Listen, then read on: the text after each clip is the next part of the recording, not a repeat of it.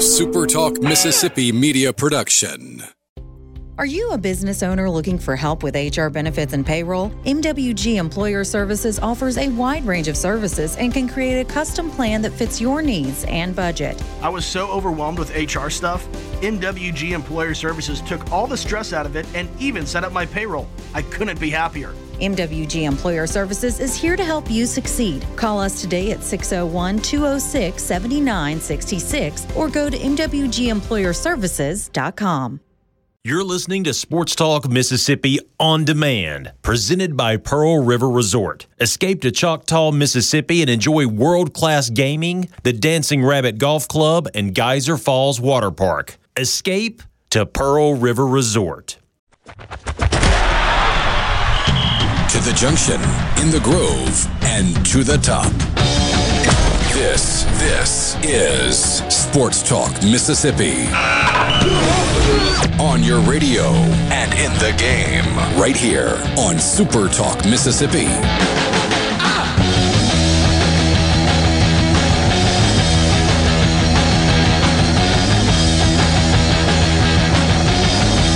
Hey, what's up? Monday afternoon, start of a new week, the final day on the calendar of the month of a warm July in the Magnolia State, giving way to an even warmer August, but an August that leads us to the start of the college football season. Yes, please.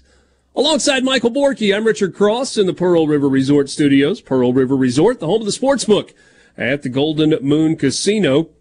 You can find out more about Pearl River Resort at their website, online at pearlriverresort.com. Also, the C Spire text line is open to you, 601-879-4395. Give your business the edge with gigabit fiber internet from C Spire Business, backed by world-class IT professionals who live where you do, and that is right here in C Spire country. 601-879-4395. Hope you had a great weekend.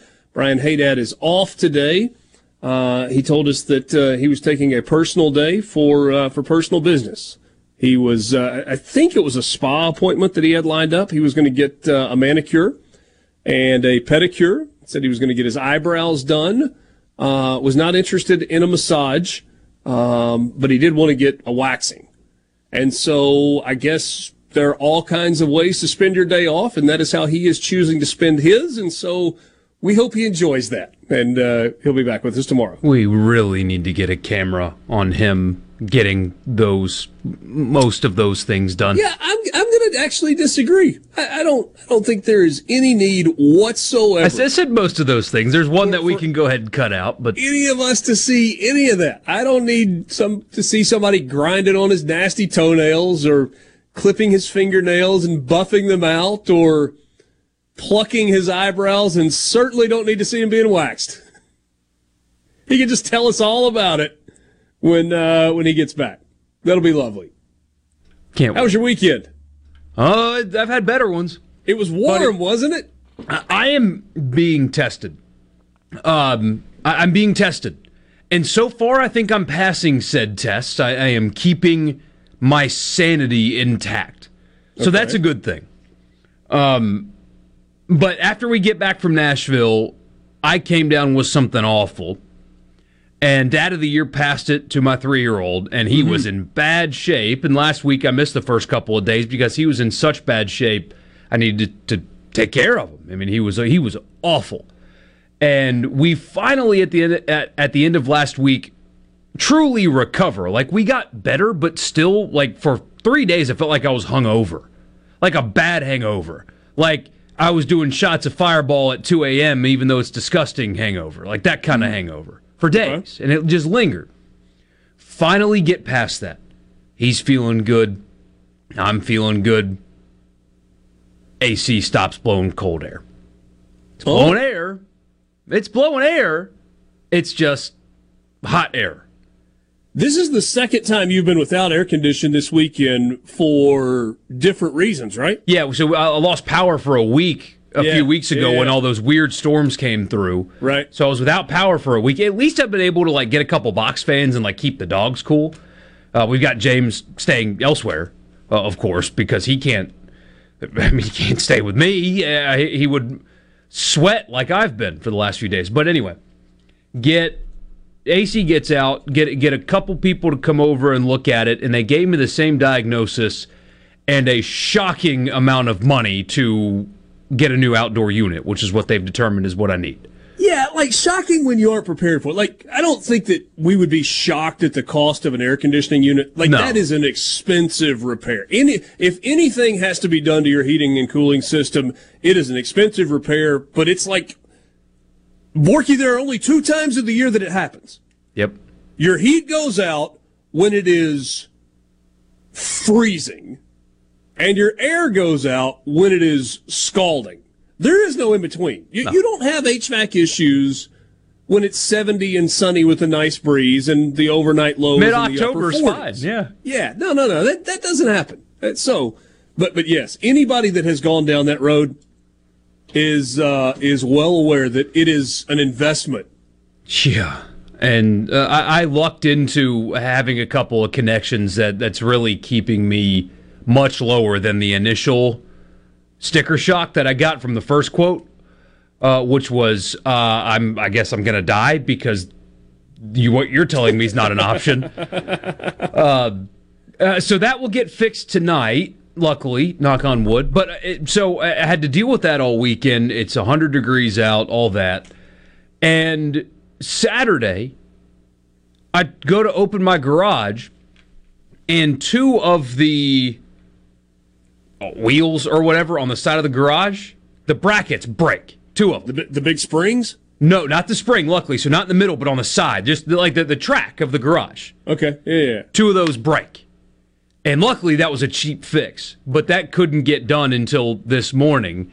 So my garage didn't function. And I was worried. I mean, when you get sick like we got, and then when your AC goes out, I just knew that the guy was going to be like, you need an entire new door. Here's $2,500. Just let me know when we can come get you a new door. Not the case. The guys were awesome. I've used them before, and they saved me a lot of money. But my patience is being tested. And I'm passing. Like, I'm okay. I'm in a fine mental state. But Saturday night especially, when it's 9 o'clock and my thermostat is reading 89 degrees in the house, I was really oh man. And I had box fans on the dogs, and then I was sitting in between the dogs. They're so stupid. I love them to death, but they're hot. They're hot. They're breathing hard. They're panting. They're hot. And so I put fans on them, and they don't like the fans. Mm-hmm. So I had to lock them in their kennels and put the fans on them during the night so they would cool down because they didn't want to be in the air was bothering them. So I slept in between 2 dog kennels because that's the only place I could get them to where the air would blow on all of us. I was contemplating just buying like a all right, so I need a punching bag. When is the air being fixed? He is meeting me at the house tonight after I get done here. Okay. So new unit is already at the house. Is it safe to say that once the new unit is in, that you're going to test the limits of the new unit just to see just how cold you can make your house? Hey, what's funny is I don't like sleeping super cold. Like when Did you consider a window unit? Thought about it, but my house is weird. The windows are like 2-paned and like they're kind of tall. Like I don't have a window that would. Oh, I only have 2 windows in the house that would fit a window unit. Everything else, they're like really tall and really big windows. So I did look. I thought about saying, you know what, forget it. I'm going to get a couple of these, and it's going to save me money. And a good friend, Craig Howard, he listens to this show, so shout out to you again, buddy, is saving me a fortune. There you go. And I love him dearly, and that has really taken a lot of stress off. But still stressed because the dogs, mostly. Yeah, well, they'll be all right. Thomas in Greenwood, keep a window unit in the shed as a Murphy repellent. Murphy's Law, whatever can go wrong will go wrong. Yeah, probably something to that. Oh, here's one of those. What happened to the sports show you guys used to do? I don't need the handyman show. Yeah, we'll give you your money back on today. Saturday morning, but we got plenty coming your way. Borky, prayers to you. I know this has got to be strenuous. It's Satan trying his best to wear you down. No doubt. That's hot sauce. You know what's funny is I've shared this. I don't mind sharing it again. I'm about 2 years into making that a big part of my life, and I really had to find the strength, as they say, to when things are going bad, to still be thankful. Mm-hmm. And I think I had to remind myself last night. I went to the grocery store at like 9 because I realized I hadn't eaten all day, and I was the grocery store has air conditioning. And it has air conditioning, but I did have that moment, hot sauce. I had that. You know what? A lot of people have it a lot worse than me. I need to stop complaining. It's going to get fixed tomorrow. I'll be fine. There you go. It's hard to sleep hot. Oh, it's hard to sleep hot. Just hard to sleep hot. It's also hard to practice football in the heat, but teams are figuring out ways to do that all across the country. You've got NFL training camps that have begun. You've seen some pictures out of college training camps that have begun. And here in the Magnolia State, it happens this week. Southern Miss and Ole Miss will both start training camp on Wednesday in Hattiesburg and in Oxford, respectively. Ole Miss's day to meet with the media is Wednesday as well. So hopefully we will be able to get you some stuff from Media Day in Oxford later this week. And then Mississippi State, Dad told us get started on Friday. So a few more days still for the Bulldogs. By the time we get to the last show of the week, everybody in this state will have practiced as we move toward the start of the season. Really is an exciting time, right? I mean, well, let's talk about the football calendar just for a second when we come back, and then we'll get into some of the things that are going on right now. All guests appear on the Farm Bureau guest line. Check out favorites.com and go with the home team at Mississippi Farm Bureau. We'll back with you right after this at Sports Talk Mississippi on SuperTalk Mississippi.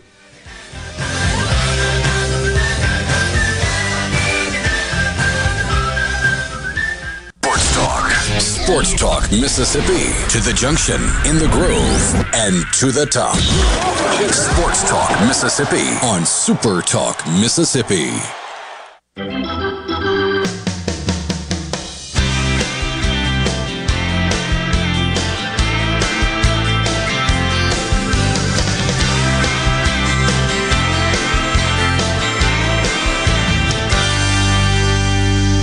This town ain't big, this town ain't small. Welcome back, Sports Talk Mississippi with you on this Monday afternoon alongside Michael Borky. I'm Richard Cross. We're coming to you from the Pearl River Resort Studios.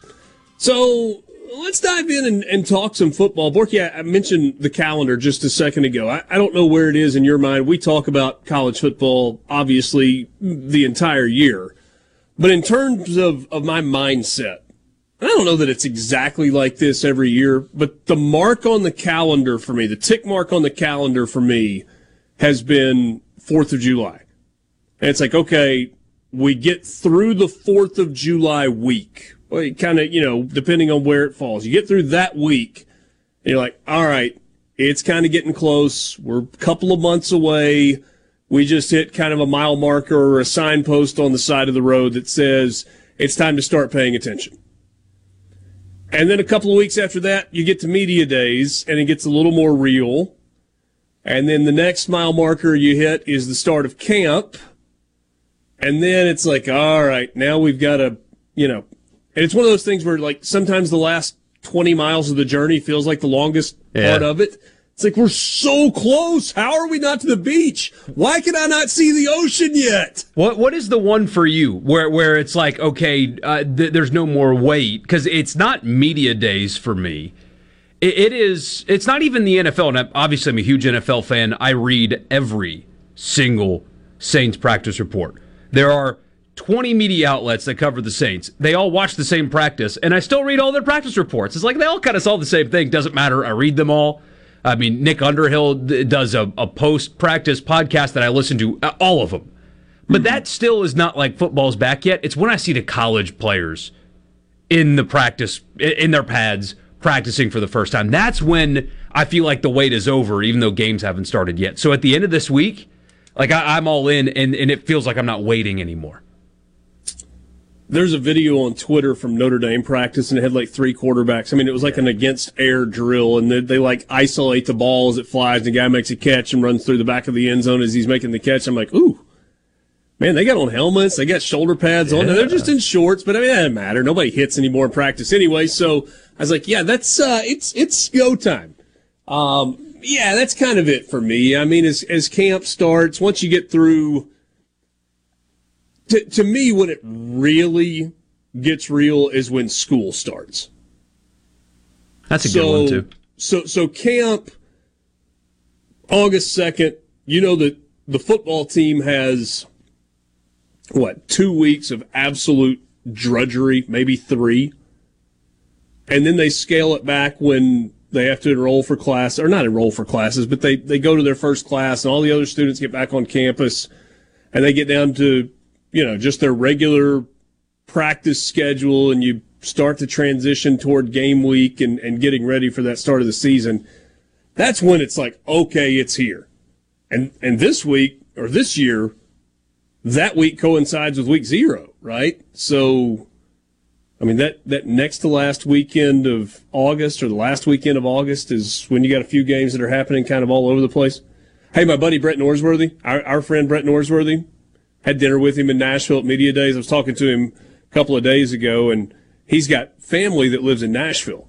And so he's going to see one of his nephews and their young child. And he's like, and we're going to go to the Vandy Hawaii game on that Saturday. I was like, of course you are. Heck yeah. That is the least surprising thing I've heard in a really long time, that you are going to go take in Vanderbilt and man, I would do it. I really would, and have a great time. The crowd might actually look good on TV because the 2 ends of the stadium are demolished, so everybody's going to be smushed into a smaller place. And I mean, I know it's Vanderbilt, but shouldn't you, if you are a Vanderbilt fan, be kind of jacked up about the trajectory of your program? I mean, if you're not going to buy into Clark Lee right now going into this season, then you're not buying in ever, are you? And we've seen that place packed in full, like with Vanderbilt fans. When James Franklin was on his run. Nah, hold on now. That might be some revisionist history. So they still didn't pack it and fill it. Without help anyway. I mean, that opening Thursday night when Jeff Scott did his thing. Yeah, stadium was mostly full that night, and there were probably 12,000 Ole Miss fans there. Usually, we saw what Georgia's done to that place a couple of times. Oh, that Alabama game a few years ago, my goodness! But if you're not buying in now, then you're never going to buy in, and what's the point? They should be really excited. I'm curious to see what they look like, and of course, they're on Ole Miss's schedule, so I'll watch them with intent to see how good A.J. Swan is with another offseason, that kind of stuff. But and I mean, who thought we were going down the Vanderbilt road today? But okay, A.J. Swan, there is legitimate excitement there.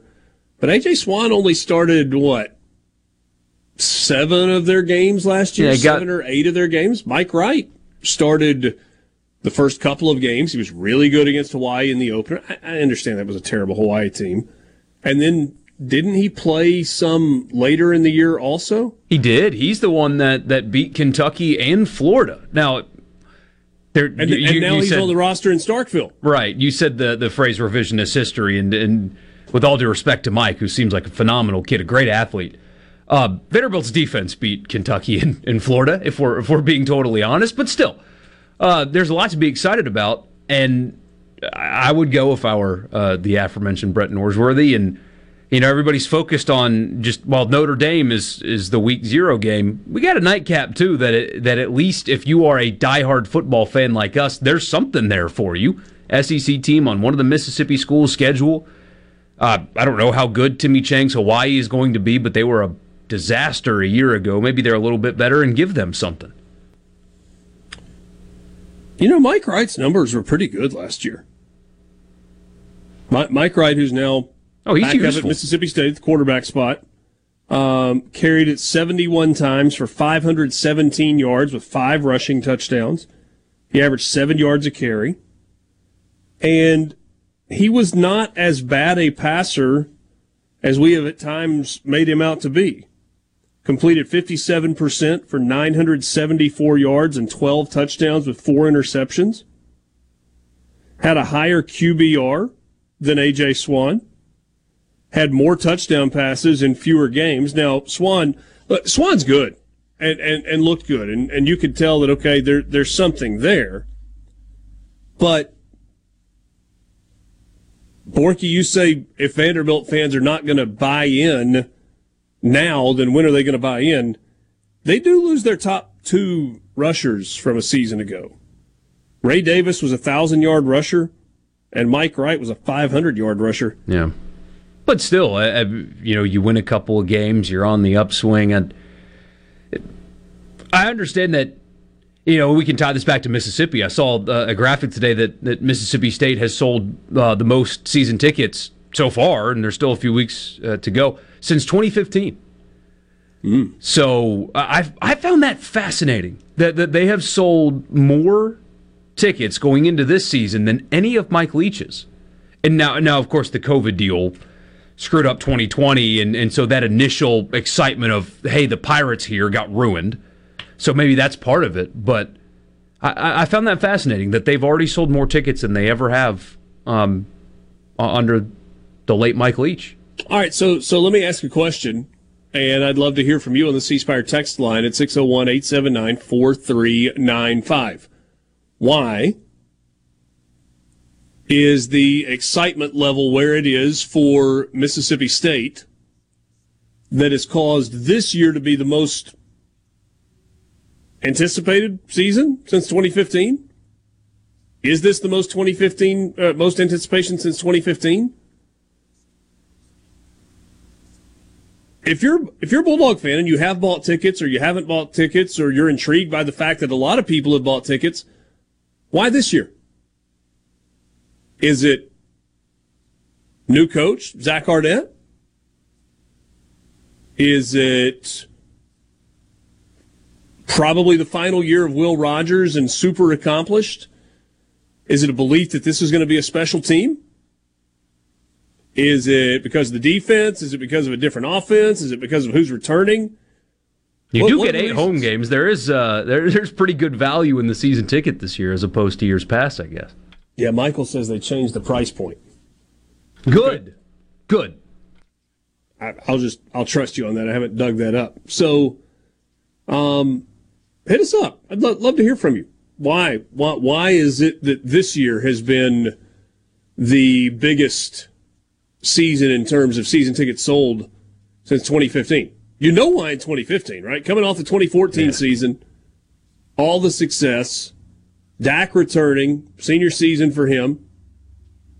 So let's talk about that. Sports Talk Mississippi. Streaming at supertalk.fm and SuperTalk TV. We are back with you right after this in the Pearl River Resort Studios.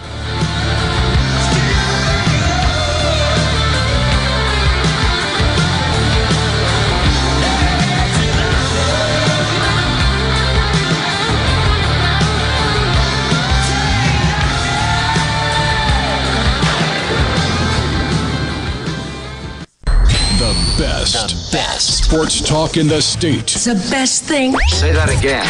We the best on 3. 1, 2, 3. We the best. Sports Talk Mississippi. Super Talk Mississippi.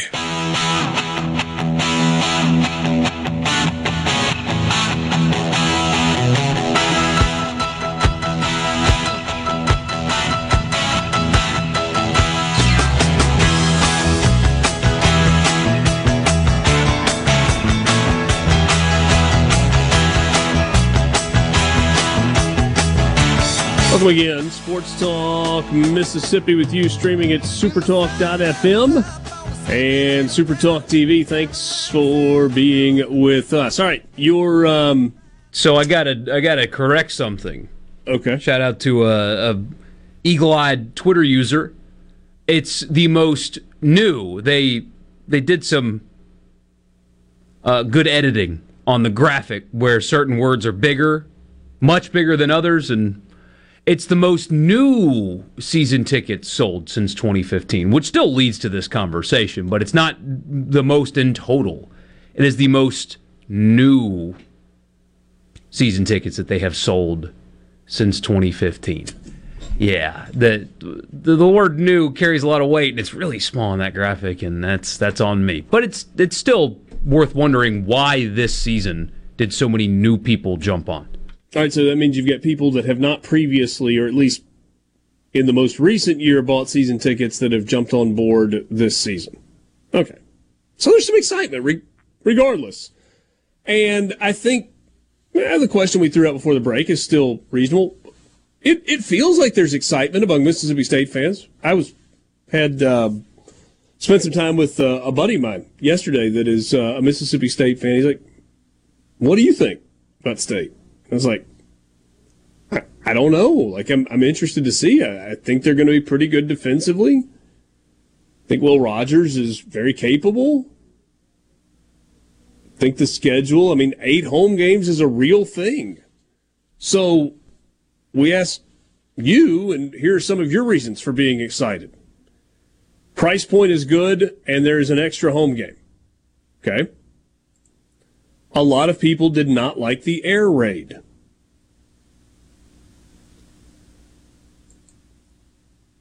That was hard for a lot of people, Borky, because it was such a departure from what Mississippi State has traditionally been good at. Run the ball, play defense. Yeah, it's a dramatic, and that's you nailed it right there with, it's a departure from what they were doing well. And that was hard for people to stomach because they were recruiting defensive linemen, and they still, Zach Arnett's done a really good job there, but it was quality defensive linemen, and they're going to be physical and run right at you. Always run, never pass was like a fan moniker for years. And then it went to only pass and we'll run if we have to. And I'm not sure everybody completely was on board at any point. Even after, they won games last season and beat Ole Miss, even still it was like offensively in the Egg Bowl, they still weren't. It still just wasn't. It didn't feel crisp. Too often it was. Yeah, I agree. Will Rogers did not play a good game against Ole Miss, and yet Mississippi State did still win the football game when it was all said and done. All right, some of the other reasons that you think folks are excited. Tony in Columbia says people are probably trading out their baseball season tickets.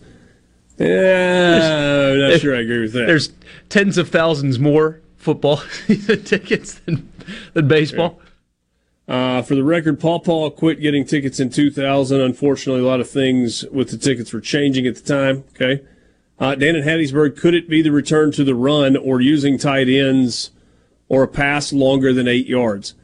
Well, so do people really buy tickets on a philosophy or on the I'm not saying this well. Is your decision to buy tickets or not buy tickets based on the kind of offense the team that you cheer for is running? Really? So we've gotten a lot of different answers, right? And I'm with you. I don't know if it's like, well, I don't like our offensive scheme, so I'm not going to go to games this year. But if they run a different scheme, I'm going to go to games next year. Hold that thought just for a second. Because I'm not sure I'm getting this out the way I want to. So when you're thinking, when you're going through the process of, okay, you look at your email that's asking me to buy tickets. It's like, all right, how many tickets do I need? I need to buy 4 of them. How much do they cost? I don't know. I'm just using a number, $400. All right, so that's $1,600 for tickets. Are we going to pull the trigger this year as a family? Is this something that we want to do? See, to me, the questions are, can I afford the tickets? How many of the games are we going to go to? Is this something my family really wants to do? We got friends that are going to be there. Have we got tailgate to go to? How many times is there going to be a conflict where we either would rather do something or could do something else? Back to can we afford it? I feel like those are the questions you ask when you're trying to decide, are you buying tickets or not? As opposed to, it really feels like we're going to run the ball on first down some, and we're going to involve the tight end. I think we should buy tickets this year. I just wonder how many people are doing that. Now, if your team ran a triple option and you hated it, I get it. Like, I don't want to watch that every week. And, Borky, we know people make decisions about going to games on a week-in, week-out basis, whether they have tickets or not, based on, man, the offense we're running with the players that we're running. And I'm not even talking about Mississippi State. This is just like in general. We look like crap. I'm not going to watch that. Okay, I get that. But how many people are buying tickets based on philosophy? I don't know. Part of me has wondered through all these different responses as if Zach Arnett sells what State fans more often buy. Okay. If that makes sense. Each fan base, particular people appeal to fan bases more than other people. I mean, he's grit, toughness, lunch pail, hits you in the mouth. He's football guy. And, I mean, he used all of those words at media days, and State fans, all the response from every State fan I've seen is Arnett killed it. Just killed it. And all he did was talk about that. Toughness, grit. When you play Mississippi State, you're going to get hurt. So just deal with it because we're coming at you. That kind of stuff. That mentality, this fan base likes that. And that's not good or bad or anything. It's just, look at Auburn fans. What Hugh Freeze sells is what those people want to buy. Brian Harsin wasn't a salesman. He wasn't. Want to talk about a fit. I mean, perfect. The early returns of Hugh Freeze in Auburn. I mean, it's like a custom-made shoe. Yeah. Dabo Swinney's perfect for the people at Clemson. What he says resonates with them. There's fits, and Zach Arnett, his style in the way he presents himself, the way he sells his program, and then how they're going to play, because you can expect they're going to play that way, is what State fans want to buy. Ole Miss fans and Lane Kiffin. It's a pretty good fit. I don't know that Lane Kiffin's a great fit everywhere. No. A pretty good fit at Ole Miss, or at least has been so far. Here's one. People are buying tickets because they think this team is going to have more success. It's not based on scheme. If State had won 10 games running the air raid, State fans would love it. I kind of agree with that. What was the other one I saw a second ago, and I liked how somebody said this. And it was basically, this is an experienced team that should be pretty good that is being overlooked. And I think Mississippi State fans are not overlooking this team at all. And they got a chance to be pretty good. Now, I do think it could kind of fall either way. Hey, Dad's told you a bunch of times he thinks this is a State team that goes 8-4.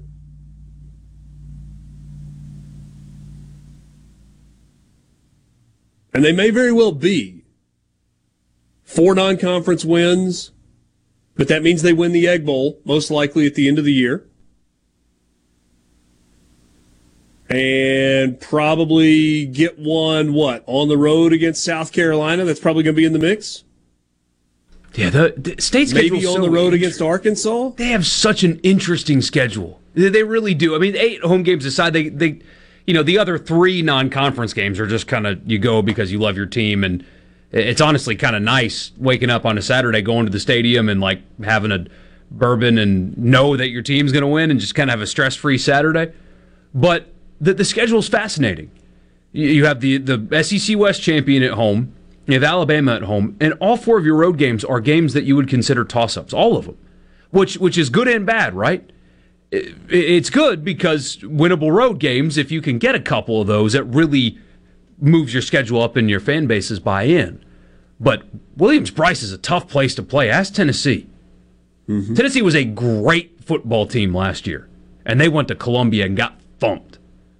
I mean, they were getting blown out before Hendon Hooker got hurt. They got thumped. Ask people what it's like going to Fayetteville. It's not easy. It's so fascinating. If I told you Mississippi State was going 4-4 in the SEC, what are the 4 most likely wins in conference play for the Bulldogs? 4 most. Talk Mississippi on the SuperTalk app, your local SuperTalk station, and at supertalk.fm.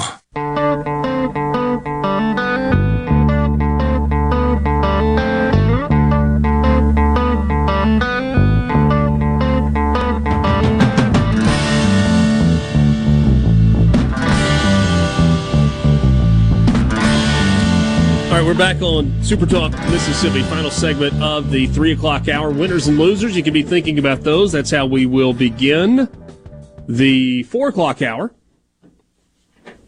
I asked you the question before the break. State goes 4-4 in the SEC. We are assuming 4 non-conference wins against Southeastern Louisiana, Arizona, Western Michigan, and Southern Miss. Not a shot against Southern Miss, just for this exercise. We are assuming those 4 wins. And I'm telling you they win 4 games in the SEC. Which 4 league games do they win? Borky, you go first. Kentucky at home. Okay. I think is the most likely win. Egg Bowl at home. If they're getting to 4, that's got to be 1. And I have struggled to decide, but Arkansas is 1 also, because I'm not really high on the Razorbacks this year. So those 3, and I can't decide if it's South Carolina, Auburn, or Texas A&M. A&M's got the best roster of those 3. Auburn's got the worst roster of those 3. But South Carolina in Columbia after LSU was a really bad spot to get the Gamecocks. So probably Auburn. Okay. I mean, to me, the 4 most likely would be South Carolina on the road, Auburn on the road, Kentucky at home, and Ole Miss at home. If you said, hey, Richard, State's going 4-4 in the league, which 4 did they get? It's probably the 4 that I would pick. Lucas in Union says Kentucky, Texas A&M, Ole Miss, and Arkansas. So that would be a home win against Ole Miss, a home win against Kentucky, and road wins against Texas A&M and Arkansas. Okay. Here's another one. If I had to pick 4, I think these are the 4. Kentucky at home, Arkansas and Fayetteville, Auburn at Auburn, and Ole Miss at home. Another one, it's Kentucky, Ole Miss, Auburn, and Arkansas. Another Kentucky, Auburn, A&M, and Ole Miss. Yeah, they've really had A&M's number. I am having to fight every time I think about this season in the SEC. I have to fight myself on Texas A&M. Because the roster should be good enough to win 9+ games. It's what, 3rd best roster in the West? I think it's probably not particularly close.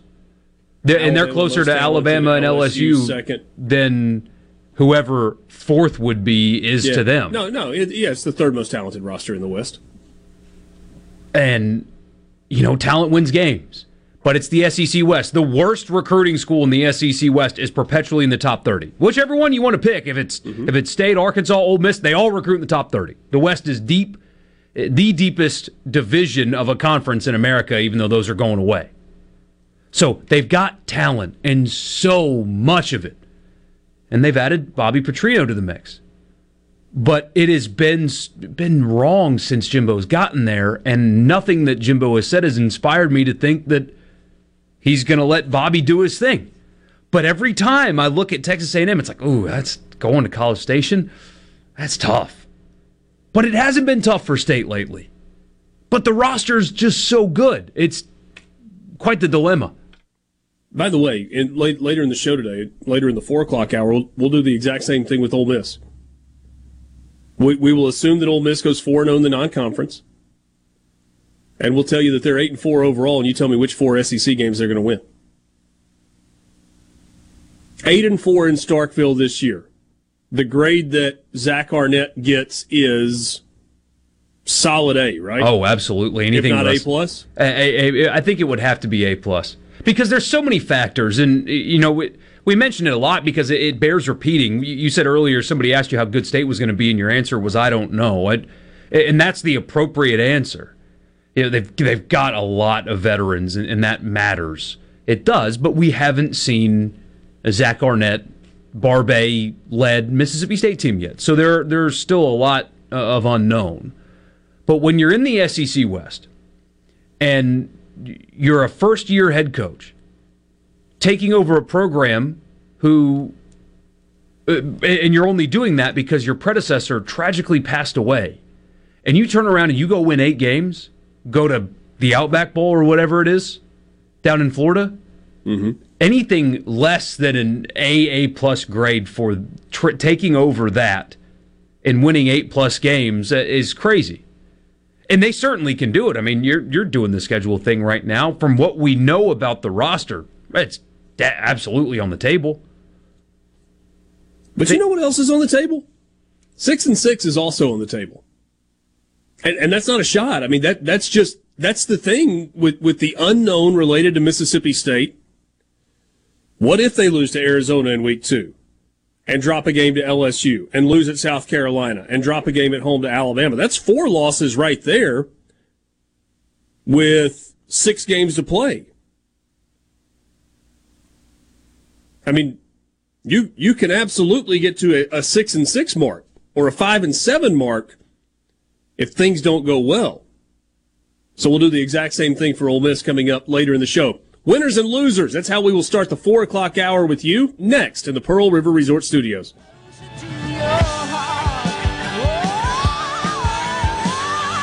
Happening in Mississippi sports. You'll hear about it first, right here.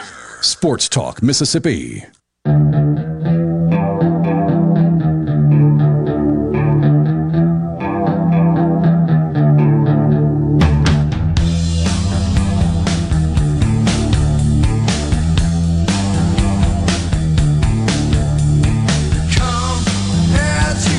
Welcome back. Sports Talk Mississippi, 4 o'clock hour on this Monday, July 31st. Thanks for being with us. Hey Dad is out today. It's Michael Borky and me, Richard Cross, in the Pearl River Resort Studios. Pearl River Resort, the home of Geyser Falls Water Park. You can visit them online at geyserfalls.com to learn more about the water park. Great way to cool off on these hot weekends. That's geyserfalls.com. The C Spire text line is open to you, and we'd love to hear from you. 601-879-4395. C Spire has introduced something brand new and important. It's called Connect and Protect. The Connect and Protect plan from C Spire. It's the phone your kids want with easy-to-use parental controls for you.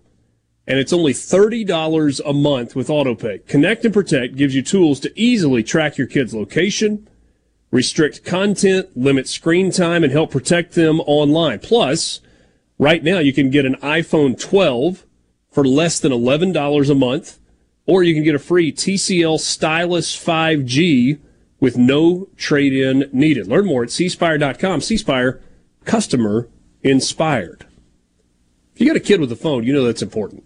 Being able to protect them online. You're going to get some pushback from them. It's just reality. That's part of growing up. They want more freedom probably than they are ready for, but C Spire can help you manage that in a smart way to protect them, but to give them the freedom of having their own phone all at the same time. The Connect and Protect plan from C Spire.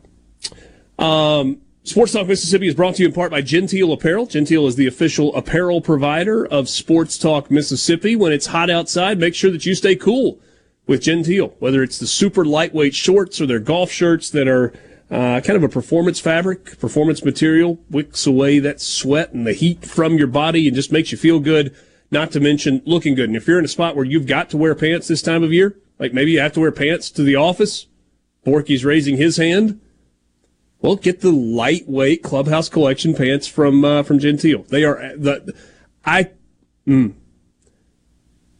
feel like this is a big statement, but I don't know of any other pant that is lighter weight and more breathable than the stretch fit pants that Genteel's got. And they look nice, and they'll help you look your best. GenteelApparel.com, end of season sale going on, 25% off some of the items on their website at GenteelApparel.com. SuperTalk.com. All right, let's do it. Winners and losers. All I do is win, win, win, no matter what. I'm a loser, baby. We got winners. We got losers. Americans love a winner and will not tolerate a loser. Winner never win, and a winner never quit. All right, your winners and losers coming up on the C Spire text line at 601-879-4395. What did you like from the weekend? What did you not like from the weekend? How about this from Major League Baseball Communications? The 15 games that were played on Saturday in MLB drew 582,872 fans for an average attendance across Major League Baseball on Saturday of 38,858. It is the highest average attendance on a Saturday in Big League Baseball since August of 2013. Wow. 9 of the games attracted more than 40,000 fans. 11 of the 15 games hosted more than 35,000 fans, including the Marlins' best home crowd since 2017's opening day, the Orioles' second sellout of the season, the Diamondbacks' best home crowd since opening day, and 45,085 for the Athletics at the Rockies. That was all this past Saturday in Major League Baseball.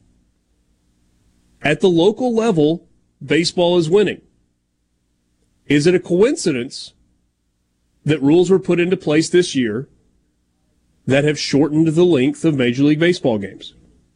The games are faster this year than they have been. We also get some compelling races. We'll look at those.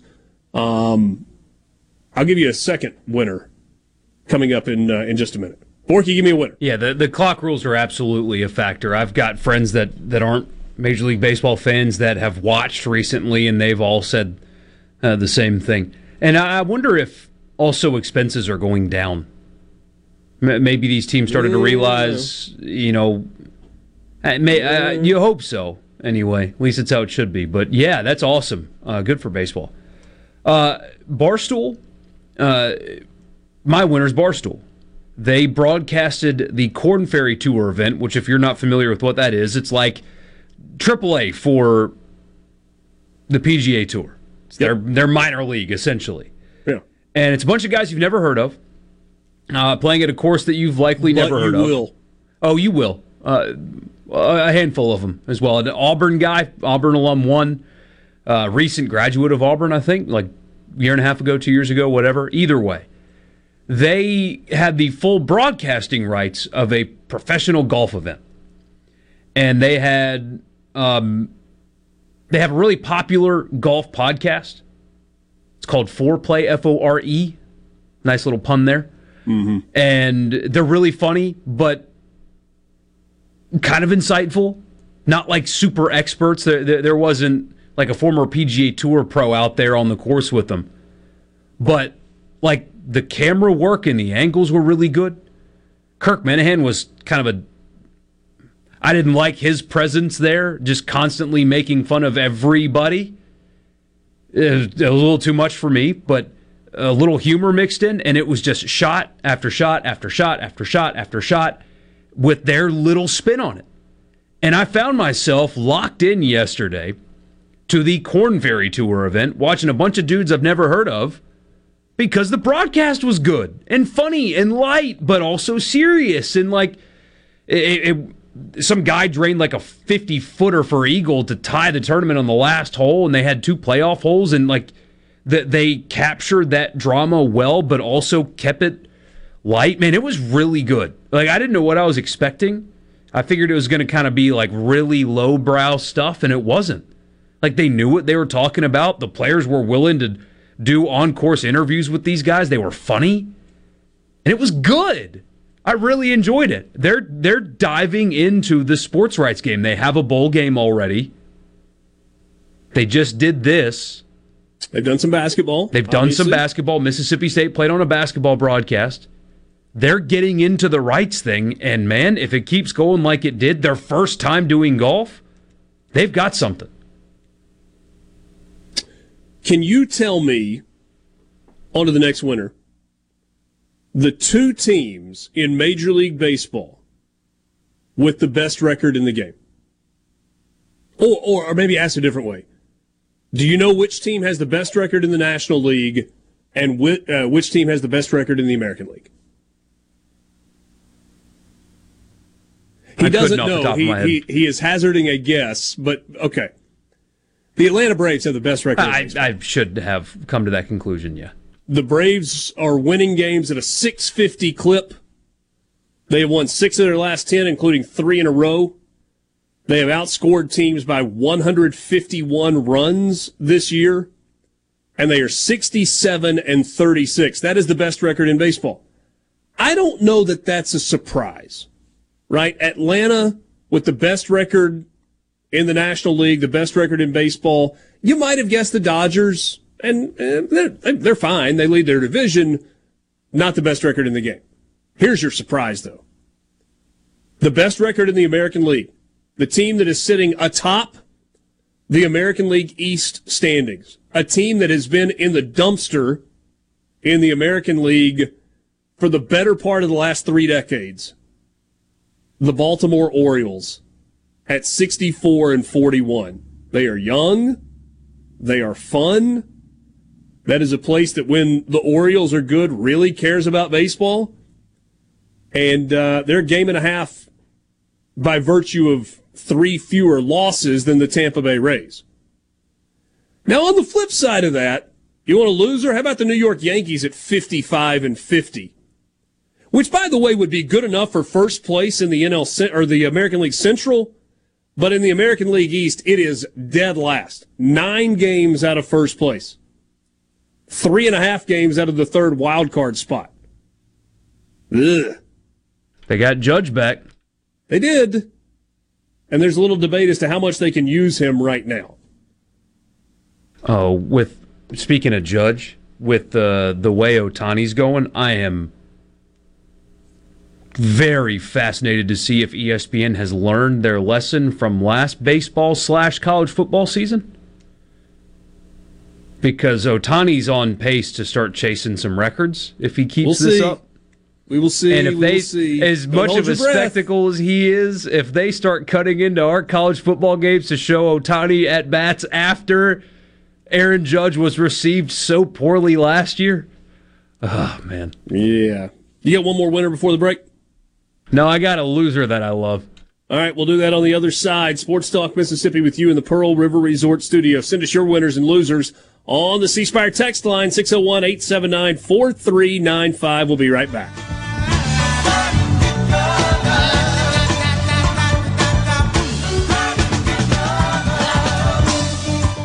Mississippi, your all-access pass to all things sports in Mississippi. Sports Talk Mississippi on the SuperTalk app, your local SuperTalk station, and at supertalk.fm.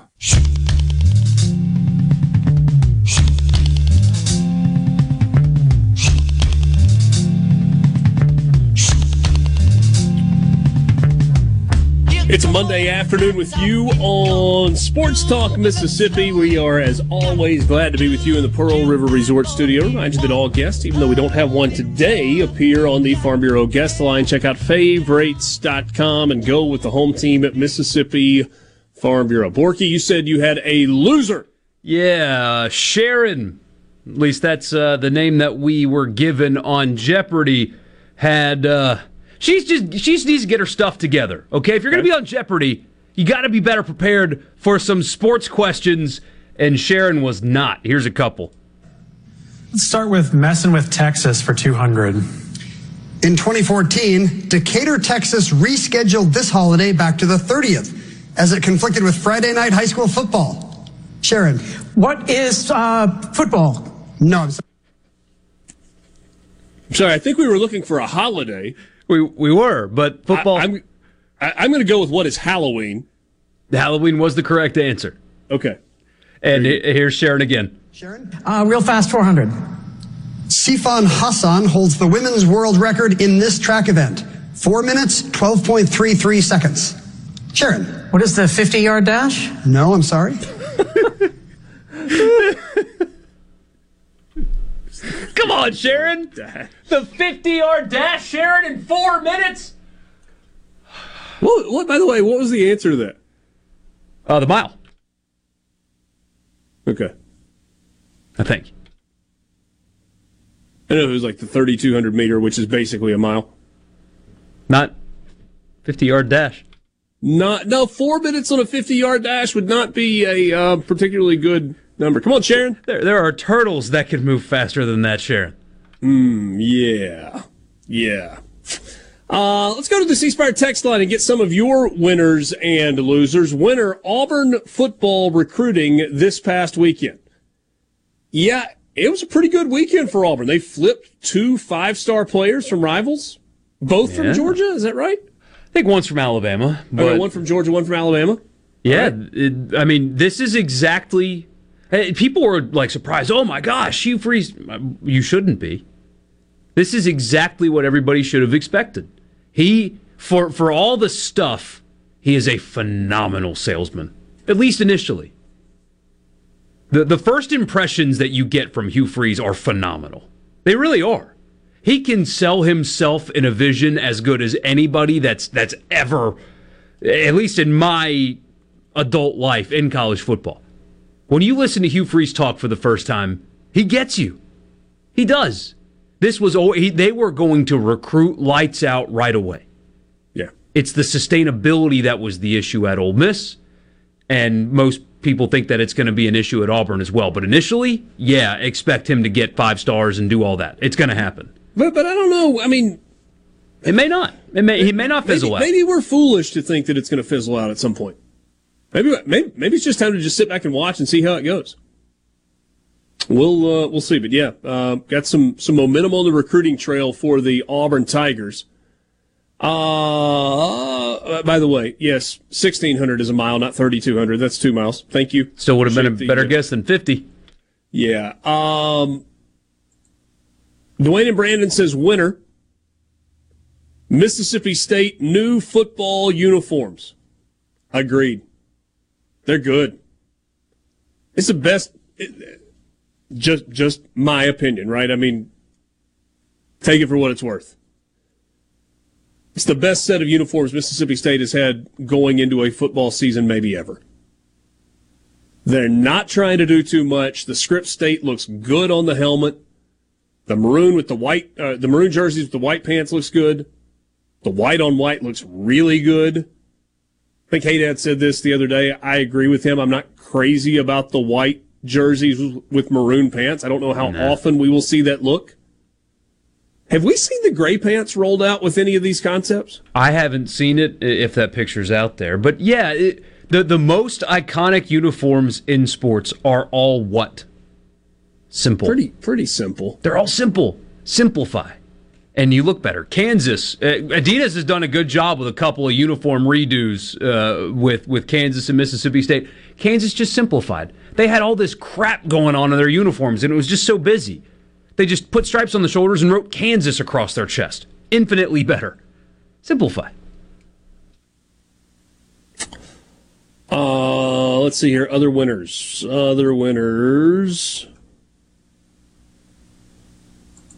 Terrence Bud Crawford.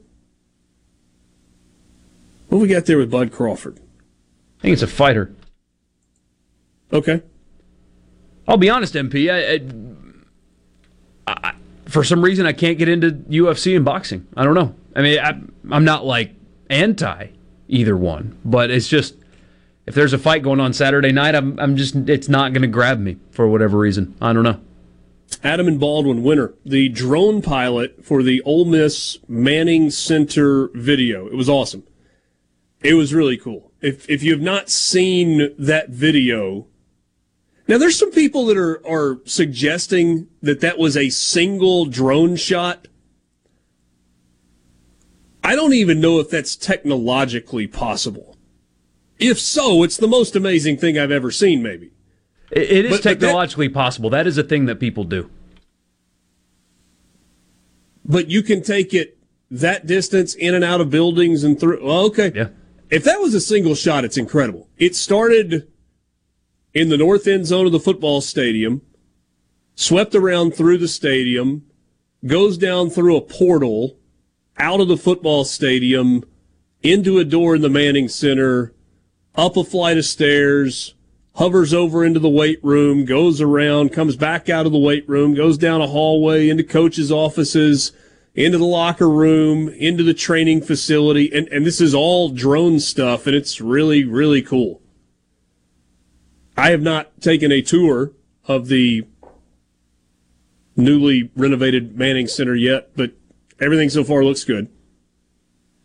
I mean, all the pictures and the videos that I've seen, it's done really, really well. And it needed to. Because, people say that NIL is the only thing that matters now. Not the only thing.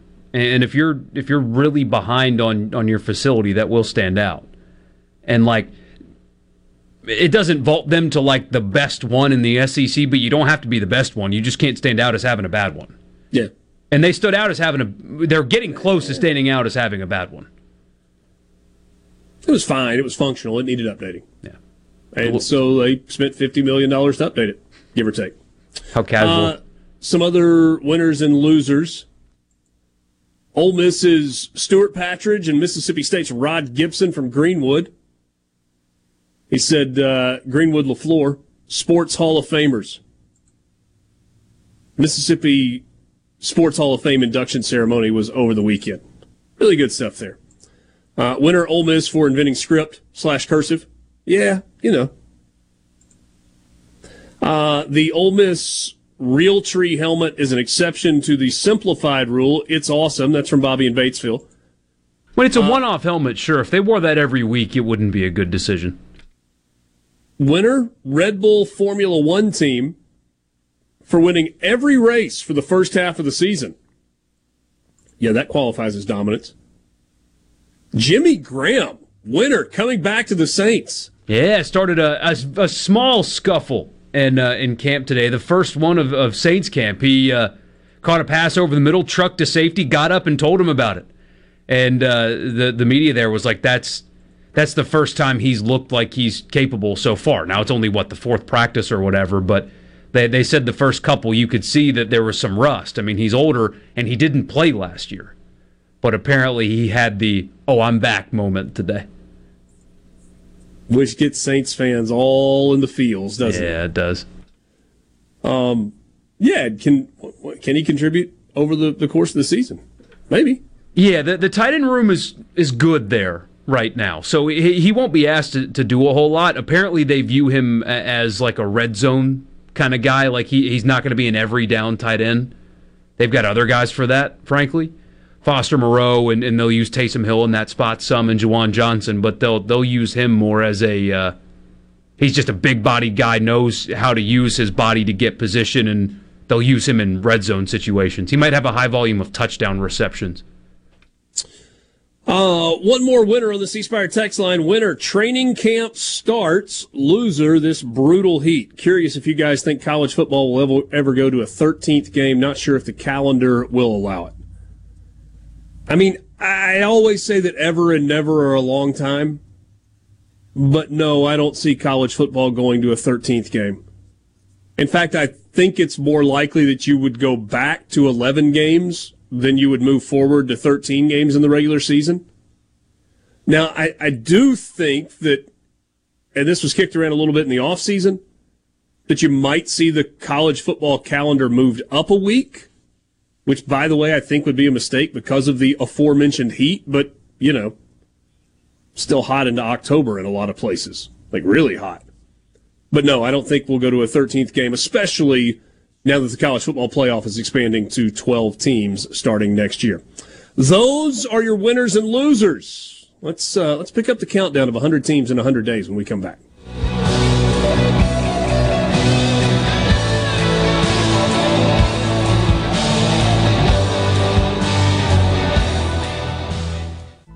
Crazy people. If it's sports in Mississippi, you'll hear about it here. Sports Talk Mississippi on SuperTalk Mississippi.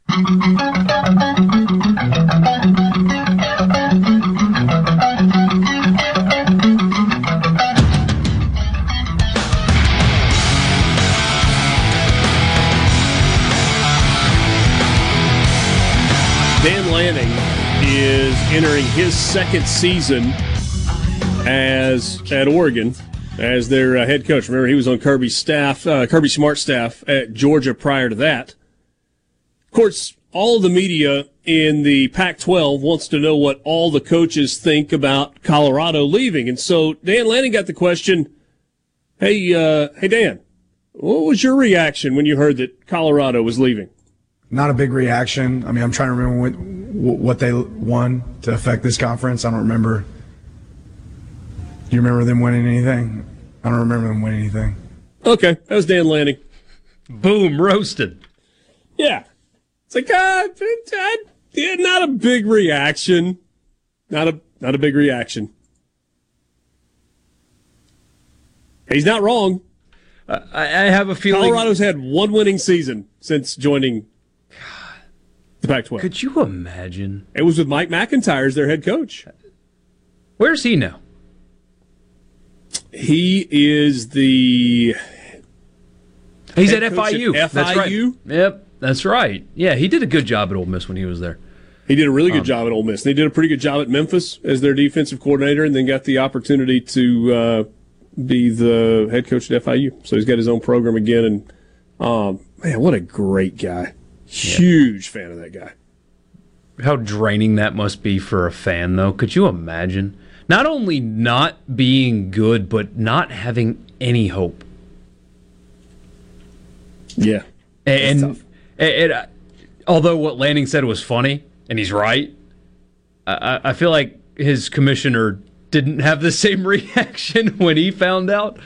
I mean, it's going to happen again, so apparently they're going to get presented their TV deal in the Pac-12 soon.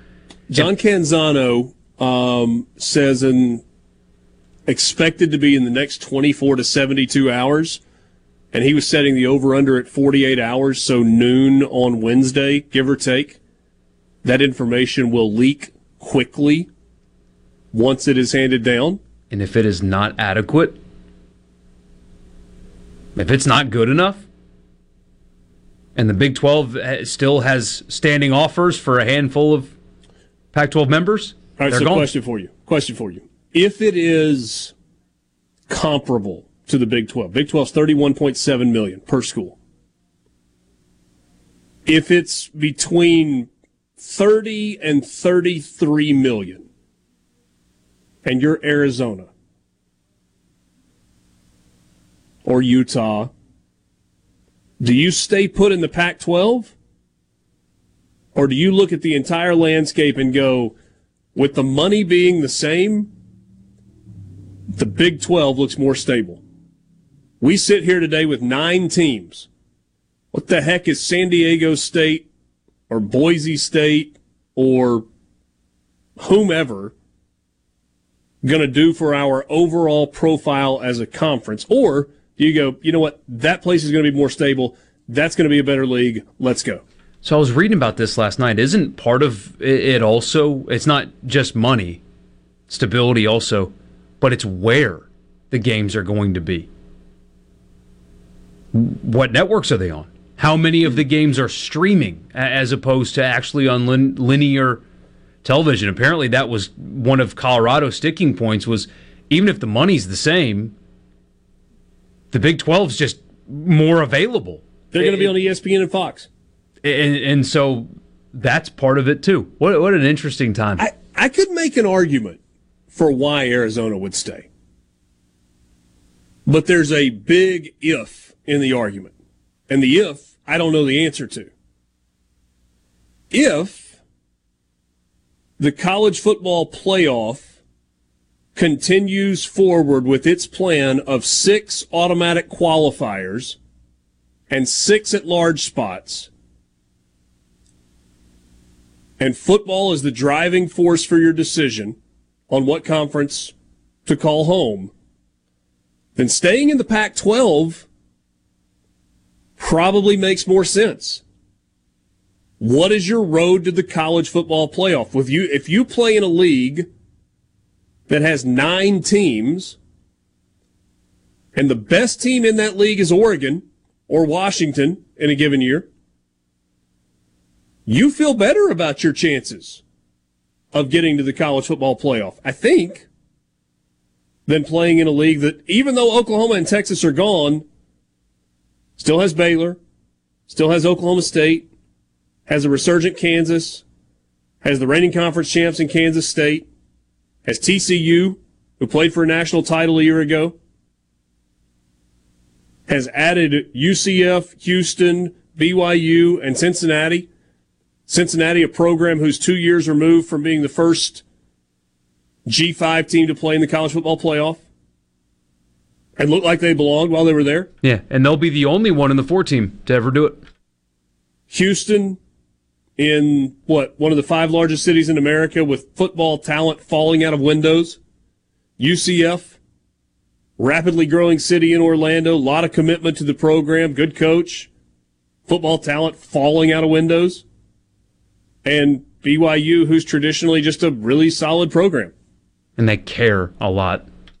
So, are you better off staying put and competing with Arizona State, Cal, Stanford, Washington, Oregon, Utah? Who am I missing in the Pac-12? Doesn't matter. Stanford, Cal. Yeah, I said those. Hey, it doesn't matter. Washington and Oregon, Stanford and Cal, Arizona State, Utah, whatever. Doesn't matter. There are 9 of them total. Oregon State. Somebody. Oh, yeah, Oregon State. There it is. There it is. Washington State also. Washington State. Boy, those 2 programs just... And they're good, and it's just an afterthought. But, I mean, that's what makes... I mean, think about the conversations that we would be having right now about Ole Miss and Mississippi State, for example, if this was the year it was to 12. Fans would be talking about, hey, you catch one break and you're a playoff team. Because with Ole Miss's schedule, right, they got to go to Athens. Well, that stinks. Put an L next to that one. Got to go to Tuscaloosa, too. You don't win there very often. You can lose both of those games. You don't have to win those. Your season doesn't end in Athens. You got to win the other 10, though. You do. And on the perfect year, maybe you could have an argument if you win 9 of those. But that would be something that fans going into the season would be talking about, would be looking forward to. Because right now, not a single rational Ole Miss or Mississippi State fan thinks that their team can make the playoff. Not one. No. But this time next year, you're not being irrational. Hey, catch one break here. Mm-hmm. And you're a playoff team. Yeah. And then you get to go play in the big house for a shot at Alabama after the bye. And then once you're there, man, anything can happen. Ask TCU. I know what happened in the Georgia game. But if Michigan and TCU played a week later, I have a feeling Michigan would win that game kind of comfortably. All they needed was one shot. Couple breaks went their way. Played for a national championship. TCU. That on steroids comes next year. It's going to be... It's so great. It is so great, man. We have access here. The seasons already matter so much. People care a lot. Like there's a lot kind of riding on Ole Miss's success, especially this year, considering what happened with Auburn, all that. Like this is an important year for Lane Kiffin. This is a high expectation year for Mississippi State. But that's all those are. It's going to be so much more just 12 months from now. So going back to what we were saying a second ago, do the other conferences agree to still allow the Pac-12 if they only have 9 teams to potentially get an automatic bid into the college football playoff? Well, they won't have enough teams to be able to have until they add teams. Which they will. And they will. They're not going to sit at 9. Look at Boise and San Diego State and SMU, which... Okay. But it's not the Power 5 gets an auto bid, right? It's the 6 highest ranked conference champions. So, I mean, that conference is no worse. It's not worse than the AAC or the CUSA or Sun Belt. So yeah, okay.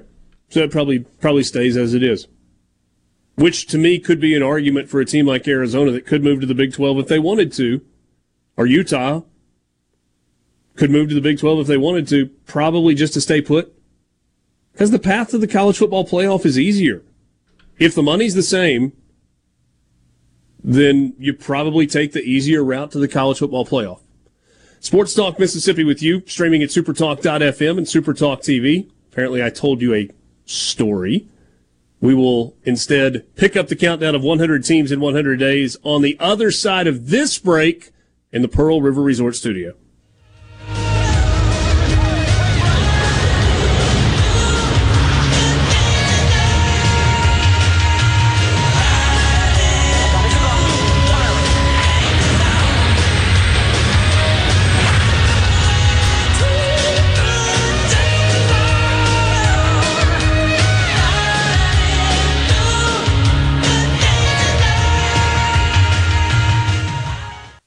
It's time for more Sports Talk Mississippi. Finally. On Super Talk Mississippi, the Super Talk app, and at supertalk.fm.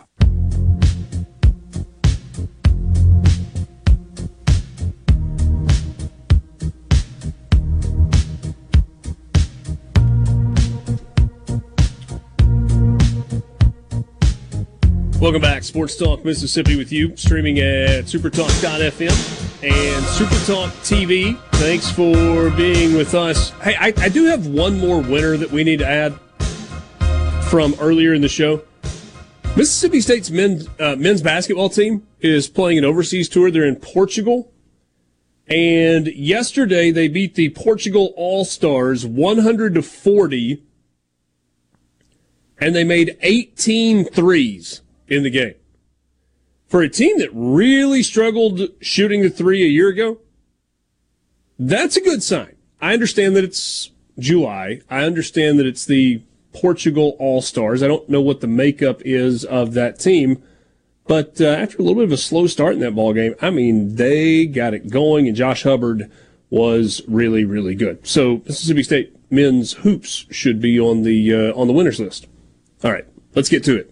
Picking up the countdown of 100 teams in 100 days.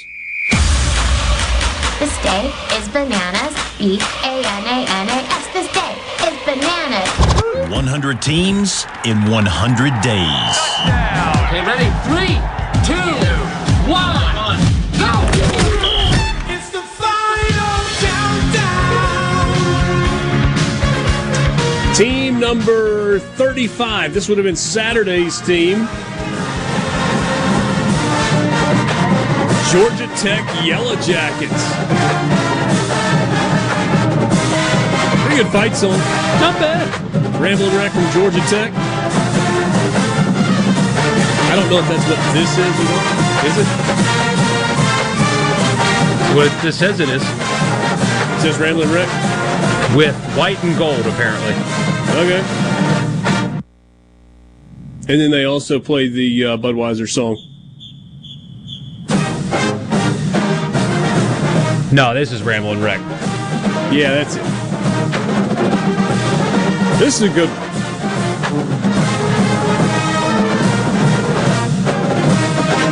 Should have never gone away from the triple option, man. I know that we mentioned earlier about styles and turning fans off. Apparently they got sick of it, but they were winning. And they just won, and they just won, and they just won, and that's all they did, and not enough. So Brent Key is the head coach at Georgia Tech. They managed to go 5-7 last year. And you remember how the season started, right? They lost to Clemson in Atlanta, 41-10. Then they beat Western Carolina. Then they got beat at home by Ole Miss, 42-0. They went to UCF and lost. They got wins in the ACC over Pittsburgh and Duke and Virginia Tech and North Carolina. Lost 37-14 in the rivalry game with Georgia to close it out. Do you know who Georgia Tech's starting quarterback is projected to be this year? Man, I was going to drop that on you. Haynes King. Haynes King, the Texas A&M transfer, dealt with some injuries at A&M. Didn't work out. He hits the road. And Haynes King going to be the starter at quarterback. They lost Hassan Hall, who was their leading rusher a year ago, although he had trouble getting into the end zone. Dante Smith returns, though. He had 5 rushing touchdowns last season. The schedule for Georgia Tech this year, they start with Louisville. They will play them in Atlanta at Mercedes-Benz Stadium, I think, on Friday night, September 1st. Then they got South Carolina State, who will be coming off a game against Jackson State to open the season. In week 3, Georgia Tech is in Oxford to take on Ole Miss. Then they go to Wake Forest. What are you doing? What are you doing in your non-conference? Playing 2 road games against Power 5 teams. What are you doing? Or no, Wake Forest in conference. Never mind, I'm an idiot. Yeah, Wake Forest ACC game. So that's their first ACC game, and then they duck back out of conference play and face Bowling Green, and then it's all ACC the rest of the way. At Miami, Boston College at home, North Carolina home, at UVA, at Clemson, then they get Syracuse and Georgia to close it out. Yeah, that's where I should have asked the question. Why are you doing home and homes with Ole Miss when you play Georgia every year? That Ole Miss Georgia Tech series was moved about 12 times. I think originally that game was supposed to be played in like 2004 and 2005 back to back. And it got pushed, and it got pushed, and it got pushed, and it got pushed, and finally you get to 22 and 23. Ole Miss got the better of Tech in the first one. To me, the thing is, and there's no way to get around it, right? Because it's an in-state rivalry game. Clean old-fashioned hate. Georgia Tech's won only twice against Georgia since 2009. That feels high. If you told me over under 2, I would have taken the under, honestly. Well, but you think about going back to 2009, there have been some pretty good Georgia Tech teams in there. The aforementioned Bobby Johnson. Including the 2014 team that beat Georgia and went on to beat Mississippi State in the Orange Bowl. And then in 2016, they beat Georgia as well. That's the only 2 times that they've beaten Georgia since 2009. So Georgia Tech, we'll see. Do they take a step forward this year? Decided to stick with Brent Key after making the interim, so he's going into his second year, and they will open it with Louisville on September 1st. We'll be back, 5 o'clock hour. Now more Sports Talk Mississippi. Hey, it's go time. Sports Talk Mississippi. Well, say something. Super Talk Mississippi.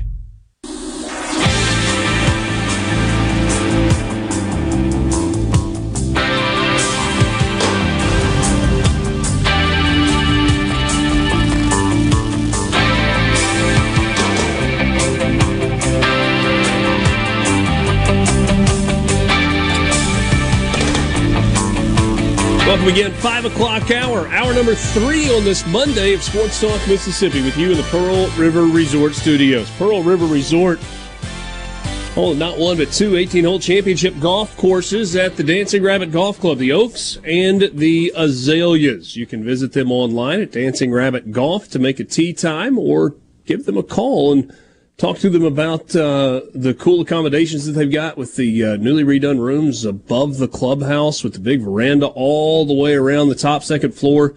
Go out and have a really good time. Great place to do a golf trip.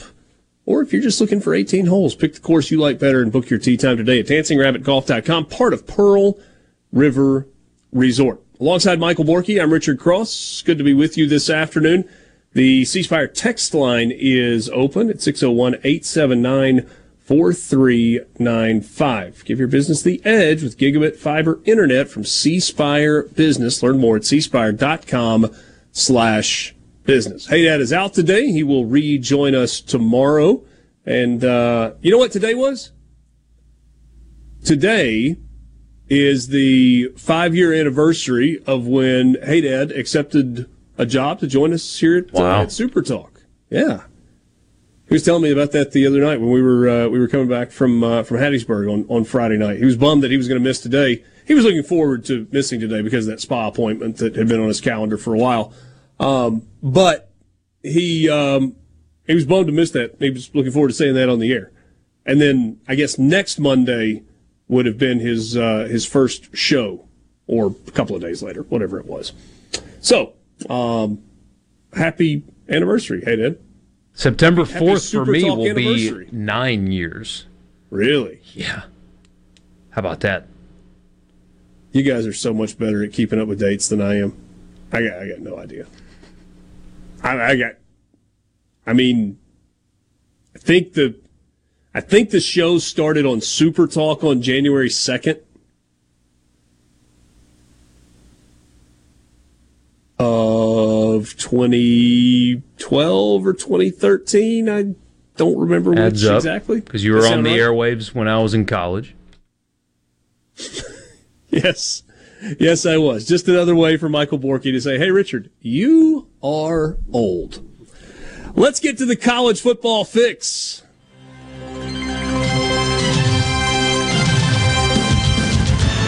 College football fix is driven by Ford and your local Mississippi Ford dealers. Log on to buyfordnow.com and find out why the best-selling trucks are built Ford tough. You can test drive one today at your local Mississippi Ford dealer. Summer sales event going on. There's good savings to be had as well on Ford trucks and SUVs. So, today, for the college football fix, let's go back and ask the exact same question about Ole Miss that we asked of Mississippi State in the 4 o'clock hour. We were talking about Mississippi State's schedule and why there was excitement, or as much excitement as there is, seemingly, about the Bulldogs leading into this season. And I floated it out there to you, Borky. Let's say that Mississippi State goes 8-4 with a 4-4 mark in conference play. What were the 4 SEC wins for Mississippi State? Love to hear from you on that as well, as we did in the 3 o'clock hour about Ole Miss. So, same scenario. Let's say Ole Miss goes 8-4 this year, including a 4-4 mark in conference play. That means non-conference wins against Mercer, Georgia Tech, Tulane, and ULM, and then 4 wins in the league. What are the 4 most likely wins, Borky, for you for Ole Miss? Vanderbilt, Arkansas, Mississippi State, and Auburn. I would agree. I think in that order, too. Yeah, I mean, if you look at the order on the schedule, that means an 0-2 start to league play, and then 3 straight wins to get to 3-2, and then a loss to A&M and a loss to Georgia to fall to 3-4, and then a win against Mississippi State to finish the year at 4-4. So, a win at home over Arkansas, a road win against Auburn, a home win against Vanderbilt, and a road win against Mississippi State. That's to get to 4-4. If they were to win one more, is Texas A&M at home the next most likely? I think so. If they were to do... by the way, if you say 8-4 for Zach Arnett, and you give that somewhere between an A and an A+ in year number 1 as the head coach, what is 8-4 for Lane Kiffin and Ole Miss in terms of a letter grade? Considering the schedule, a B. I mean, having Georgia instead of Kentucky and having to go to Athens, that's not easy. My thing, or at least what I'm focused on, is not so much record. It's, well, depending on what the record is. If they finish the year 6-6 after Auburn last year, the gigantic raise, all that, well, then there's problems. Then obviously you focus on record. But if they go 8-4 and November is a disaster again, that's what I'm watching for. Is how is November handled? November is Texas A&M at home, Georgia on the road, ULM at home, Mississippi State on the road. And not even so much as like the football games, because you got to go to Georgia in November, and that just sucks. I mean, they can play great and still lose, and lose comfortably even with how much of a machine Georgia has become. But is there a moment like last year where you lose a game and then focus is gone? Is there a job that comes open? Does A&M move on from Jimbo? And although with the high volume of trolling that he's done of Texas A&M, I don't think that he's going to be on their list anyway. But if a job comes open, are you going to put your fans through all that crap again? Is there going to be memes made about a reporter, or are you going to handle it like a coach would, as opposed to a frat guy? Because that's kind of how it was handled last year. That is what I am almost as fascinated with that as I am with the record is, because if they are having a good year and November's still a disaster, it's still bad. If they have the identical record that they had a year ago, November is a problem. You can't praise it. I just don't think the schedule is built in a way for November to play out the way that it played out a year ago. So you think about the Ole Miss schedule last year, right? 7-0 to start the year. They lose to LSU to fall to 7-1. They beat on A&M on the road to get to 8-1. And then they lose their last three. And they finish the regular season 8-4, and then they lose the bowl game. Did I do that right? No. They finished 7-5. Wait. What was Ole Miss's record last year? 8-5. 8-5, yeah. Because they lost the bowl 7-0, 7-1, 8-1, and then lost their last three. Arkansas, Alabama, Arkansas, Alabama, Mississippi Arkansas State, Texas Tech. Yeah, that was it. I don't think the schedule's built in a way. No, it's built to start 3-0. But let's say you start 3-0 and then you lose to Alabama and you're 3-1 after 4 games. And now you got 2 home games against LSU and Arkansas. Nobody's going to pick Ole Miss to beat LSU this year. Although we did get a message just a couple of minutes ago on the C Spire text line from Shed in Winona that says, I feel good about the Rebels beating LSU at home this year. So some people will pick that. Most won't. They're not going to be favored against LSU in that game. Can you imagine the way the outlook on the season changes if Ole Miss were somehow to beat LSU in a home game on the 30th of September? All of a sudden, people get kind of, oh.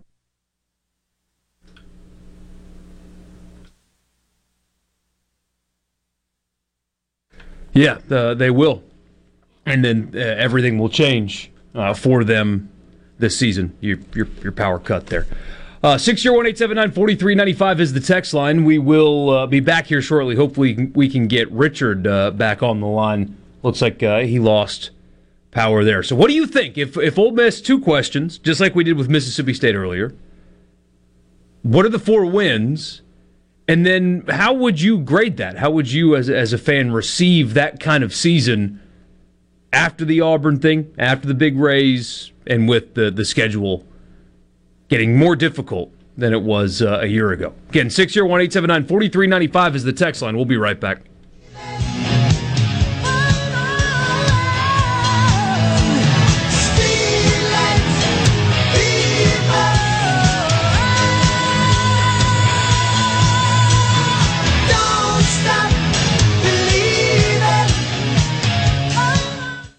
Talk Mississippi. Here we go.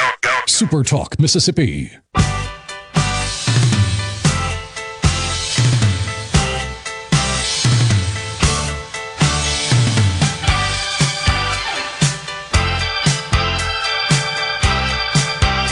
Welcome again to Sports Talk Mississippi this afternoon. If you're in the market for a new Ford truck, regardless of where you live in the state of Mississippi, let me tell you about my friends at Belk Ford on Highway 6 in Oxford. You got a really good selection of F-150s on the lot right now. I got a couple of Broncos that are out there, a couple of Ford Expeditions, and good financing as well. Considering how crazy the financing markets have been as of late. Some good options for you. They'll get you into the best financing option, but also get you into the vehicle that makes the most sense for you. The one that you want, the one that you need, the one that you can afford. They'll take care of all of that at Belk Ford. They're a family-owned company, been in the Belk family since 1961 as a Ford dealership and over a century in the automobile business. Great service department. Got the service after the sale that you need, whether it's routine maintenance like old tire rotation and oil changes or anything that is more serious. And they'll take care of you. No pushy sales tactics, just trying to get you in the car or the truck or the SUV that you are looking for. Belk Ford, you can find them online at belkford.net. You can start your search there. Feel free to give them a call. Talk to them about what you're looking for and what they've got available on the lot, or stop by and see them. Highway 6 West in Oxford. That's Belk Ford. Also got Oxford Toyota just up the hill. Belk Ford and Oxford Toyota, proud partners with Sports Talk Mississippi. Tell them we sent you when you go get your new Ford vehicle. Richard Cross and Michael Borky in the Pearl River Resort studio. C Spire text line is open to you at 601-879-4395. Just to finish the Ole Miss exercise from a moment ago, because this is exactly what we did with Mississippi State in the first hour of the show. All right, so what were the four in the SEC that would give you a 4-4 mark and an 8-4 overall record? What happens if things get crazy and you win two that you're maybe not supposed to on paper?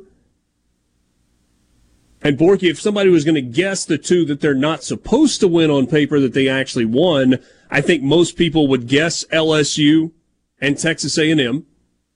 Two home games, one in September, the end of September, one in November. I mean, that's like a crazy blew away all expectations season there. But what if it goes the other way? What if you lose at home to LSU and then you lose at home the next week to Arkansas? What if you drop that one on the road against Auburn? What if you don't get it done against Mississippi State in the Egg Bowl? I just flipped 3. And that takes you from an 8-4 likely scenario to a 5-7 nightmare scenario. I mean, that's disaster territory. It's disaster territory. I'm kind of in the camp considering what the school has committed to the program. Well, I think 6 would be disaster territory. Considering what they're investing, there's such a. Since we started this conversation earlier in the show with Mississippi State, let's pretend for a second that is what Mississippi State ends up with. Fans will be really disappointed. The roster will turn over pretty dramatically with how many veterans and seniors you have on this team. It wouldn't be good. People would be concerned. But it's 6-6 and a trip to the Liberty Bowl in Zach Arnett's first year. That you're paying $3 million for. And it doesn't feel like you just fell off the side of a mountain. No. I mean, after his predecessor passes away and he takes over as a completely inexperienced head coach, and he's very cheap, relatively speaking. $3 million a year now is cheap for college football coaches. Imagine that. It is. That's different when you're paying top 11 money now or whatever it is.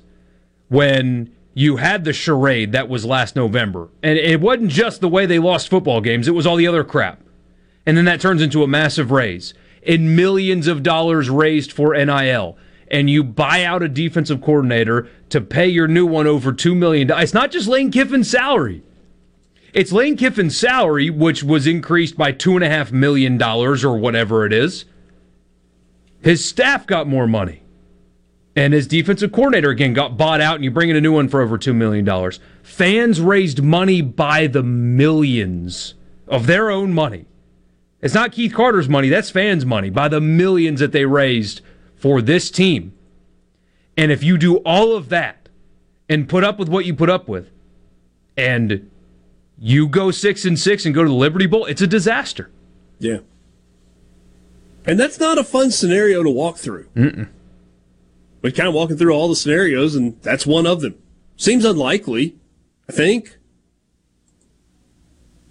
I mean, last November was a disaster for Ole Miss, and they ended the season 8-4. I mean, so November was bad. The season was not. Now the schedule is more difficult, but still, it's like everything unraveled for them, and they still won 8 games. So yeah, this roster feels better than 6 wins. It does. I mean, it feels like a 7, 8, 9 win roster, but we'll see.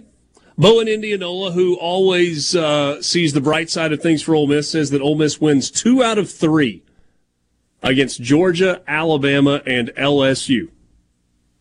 Be a pretty special season, Bo, if it played out like that. Got another text earlier about where Alabama is on Ole Miss's schedule, and I do agree with that. Now, winning in Tuscaloosa is a very difficult thing. It's still a Nick Saban-coached Alabama team. Yeah, sure. But you'd prefer to play them then as opposed to later, so that's a nice break. Yeah, week 4 is better than week 9. No doubt. If you're facing Alabama. Hey, some things in terms of recruiting from this weekend. So, Mississippi State a few weeks ago had its, I can't remember what, hey, Dad told me they changed the name. Big Dog, Top Dog, Elite Dog. Is there Big Dog or Top Dog? I can't remember which it is. But their camp where they bring a lot of guys on and they tend to get some commitments and get things rolling from a recruiting standpoint. And it was successful this year. It accomplished what it needed to accomplish. Ole Miss had its big summer on-campus recruiting camp, all of that stuff rolled into one this weekend called Juice Fest, I think is what they call it. And Ole Miss picked up a couple of commitments this weekend. Now, there's more than a couple. They picked up some commitments for the 2024 class. Ole Miss got 2 additions to this year's roster through the transfer portal that, as we sit here today, are not eligible, but 2 guys that are going to seek waivers from the NCAA for immediate eligibility for transferring, even though it was after the transfer portal window closed. T.J. Dudley, a former 4-star linebacker who played sparingly in his freshman year at Clemson,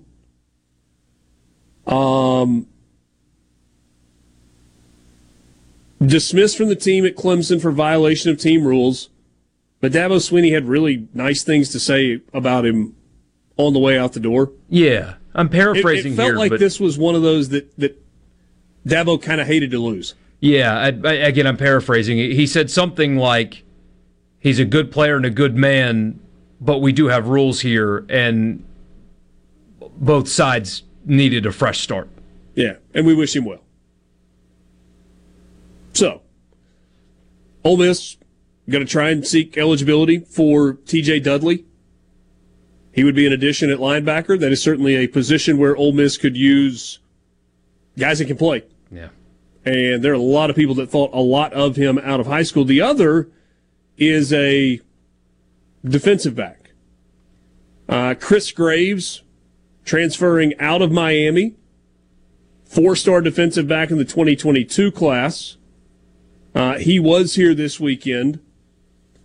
And, again, outside the transfer portal window entry deadline. And so he will seek immediate eligibility, and we'll see. Yeah. That actually is a position that Ole Miss has got a pretty fair amount of depth. Well, actions. Yeah, I was just saying, if you ask Pete Golding, only one of these 2 guys can be eligible, pick one. With no disrespect intended to Chris Graves, he would pick T.J. Dudley to get depth at linebacker. I haven't spoken to Pete Golding myself. I can just only go on based on his actions. It is very clear that, he didn't like any of the personnel groupings on defense because they added instant help on the defensive line and at linebacker via portal. He very clearly hated what he had in the secondary. They've added a bunch. The volume of guys that they have added both via portal and in the incoming freshman class in recruiting is staggering. Like, almost flipped the entire room, basically. Yeah. I mean, you got DeAndre Prince returning. He's going to be a starter at a corner. A couple safeties that are going to play that were on the team last year. Otherwise, everybody else is a newcomer. A lot of new pieces. C-Spire text line, I can't wait to watch Golding flop because he doesn't have all 4 and 5 stars. Okay. Famously, somebody says Ole Miss lost a lineman also. Yeah, the Graves kid from Louisiana said he felt at home at Ole Miss, and then LSU offered, and he felt more at home in his home state. We'll be back. Your number one for Sports Talk. Anyone? Anyone? Come on, don't be shy. Sports Talk, Mississippi. Bingo, man, bingo. Super Talk, Mississippi.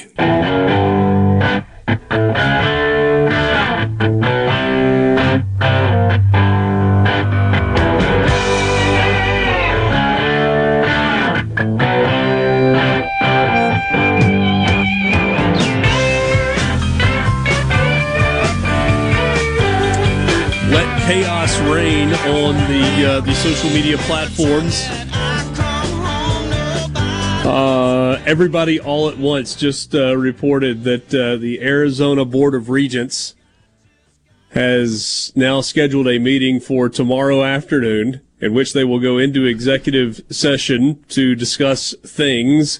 We don't know what those things are, but everybody's making the assumption that that means they are discussing the possibility of leaving the Pac-12, presumably to join the Big 12. Board of Regents meetings are now a bat signal. It's so funny. It's like when a coach posts that one thing that the coach always posts when they get a commitment, everybody that covers the team is like, oh, who's it going to be?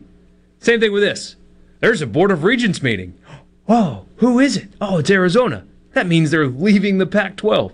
I want, like Clemson, to start scheduling Board of Regents meetings just to troll the heck out of everybody. Because I'm sure you may have seen the rumors over the weekend, which people will believe anything sometimes. They really will. It's amazing. That Clemson and Florida State today were going to announce that they were joining the Big Ten. That was the rumor all weekend that everybody was just waiting for. I want them to start scheduling Board of Regents meetings. Just check in with everybody. Hey, how was your summer vacation? Good? Good. Yeah, excited for the year. You guys have a good one. Oh, we'll go into executive session. And then when they go into executive session, they've got like catered food and coffee. They just hang out and talk and laugh and then leave the meeting and say they have no comment. Most of the people that make up the Board of Regents have more important things to do than just to troll the internet. I think. Would be a good troll, though. But maybe it would be fun. All right, so we had a text message. We were talking about a couple of commitments to Ole Miss throughout the weekend, and we were reminded that Ole Miss lost a player over the weekend that was committed. Offensive lineman out of Louisiana, Natchitoches, I think. Is that right? Is it Natchitoches, Louisiana, and Nacogdoches, Texas, or the other way around? I don't know. I think it's Natchitoches, Louisiana. So apparently this was offensive lineman that was committed to Ole Miss and was a solid commitment, who had kind of publicly said that he had been waiting on an offer for LSU. And he was in Oxford over the weekend or last week and was asked about it because he finally got an offer from LSU and went and visited with Brian Kelly. And he said all the things about, Ole Miss feels like home to me and excited to be here, but he left himself an out. You got to go back and talk about it with my family. A Louisiana kid who grows up an LSU fan that gets an offer to LSU, regardless of where he is committed, who he has talked to, who he has promised something or other, is going to LSU. Let's say it again. A Louisiana kid who grows up an LSU fan, who wants an offer from LSU and has to wait on it, is going to LSU. And if it surprised you that the young fella backed out of his commitment to Ole Miss and said, I'm going to LSU, Yeah, I haven't been paying attention. 1 + 1 = 2. I mean, a similar example would be Jacob Hester. Remember Jacob Hester, the LSU running back, fullback? Yeah. Oh, he was on the show with us a couple of weeks ago. Grew up an LSU fan. All you ever want to do is play football at LSU. Let's say that he had committed to, I don't know, Texas Tech while hoping for an offer for LSU. And a couple of months after committing to Texas Tech, LSU offers, Jacob Hester would have been going to LSU. Same deal. Yeah. That's what this is. I have, and not related to this, because as you said, it shouldn't surprise anybody. The second he got the LSU offer, I mean, it is what it is. Kind of how that state operates. It's one detriment of Mississippi is having 2 SEC schools in the same state. You get the kid growing up fan of one, and anyway, LSU kind of has a fence around mid-Louisiana down. Kind of, yeah. Certainly have a college monopoly on the state regardless. But anyway, I have seen and heard from a lot of college football fans that have all kind of said the same thing, that NIL has ruined recruiting for them. And I tell them every time, it hadn't changed a thing. It has just opened your eyes to it, and now you realize what a ridiculous charade recruiting has always been. Recruiting has always been flips, and I mean, there was reporting this weekend that a kid that's committed somewhere else was upset when it was reported that he was visiting somewhere else, and it's like that. Following that closely has never been fun, and I don't know how people were able to do that and hold on to that for so long. You've got handlers, and you've got last-minute flips because of money, and that's always been the case, and you've got all this stuff, and you've got trolling and top 10 lists, and we're talking about 16, 17-year-old kids deciding where they're going to go to college. It's about time everybody woke up to the charade that recruiting has been. And I can't believe that adults in the room have allowed it to go on as long as it has. I mean, the fact that it goes the way it goes so often, again, with the trolling and the flipping and all that stuff that happens every year, and again, getting upset that it got reported that you're visiting a school. Why is an adult not handling that anyway? NIL hasn't ruined recruiting. It's always been this way. It's just opened your eyes to how ridiculous recruiting is. And I'll look at the signing class in December is a really healthy way as a fan to live, because getting caught up in the trolling of 17-year-olds is not good for your health. And people are kind of checking out of it. One other note that somebody just mentioned on the C Spire text line, Ole Miss just got a commitment from John Bowl, who is a basketball player, tall basketball player. Goes to Overtime Elite in Atlanta, which is kind of like a basketball-only version of IMG. I guess they're basketball-only. I don't know. 7'1", I think. 7'1" and listed at 190. Okay. So he's got room to put on some weight. He's got room to grow. Not related to Manute Bowl. Not related to Bowl, who is the center for the Orlando Magic, but pretty good interior player. It's a common name, as I've learned. 7'9" wingspan. Yeah.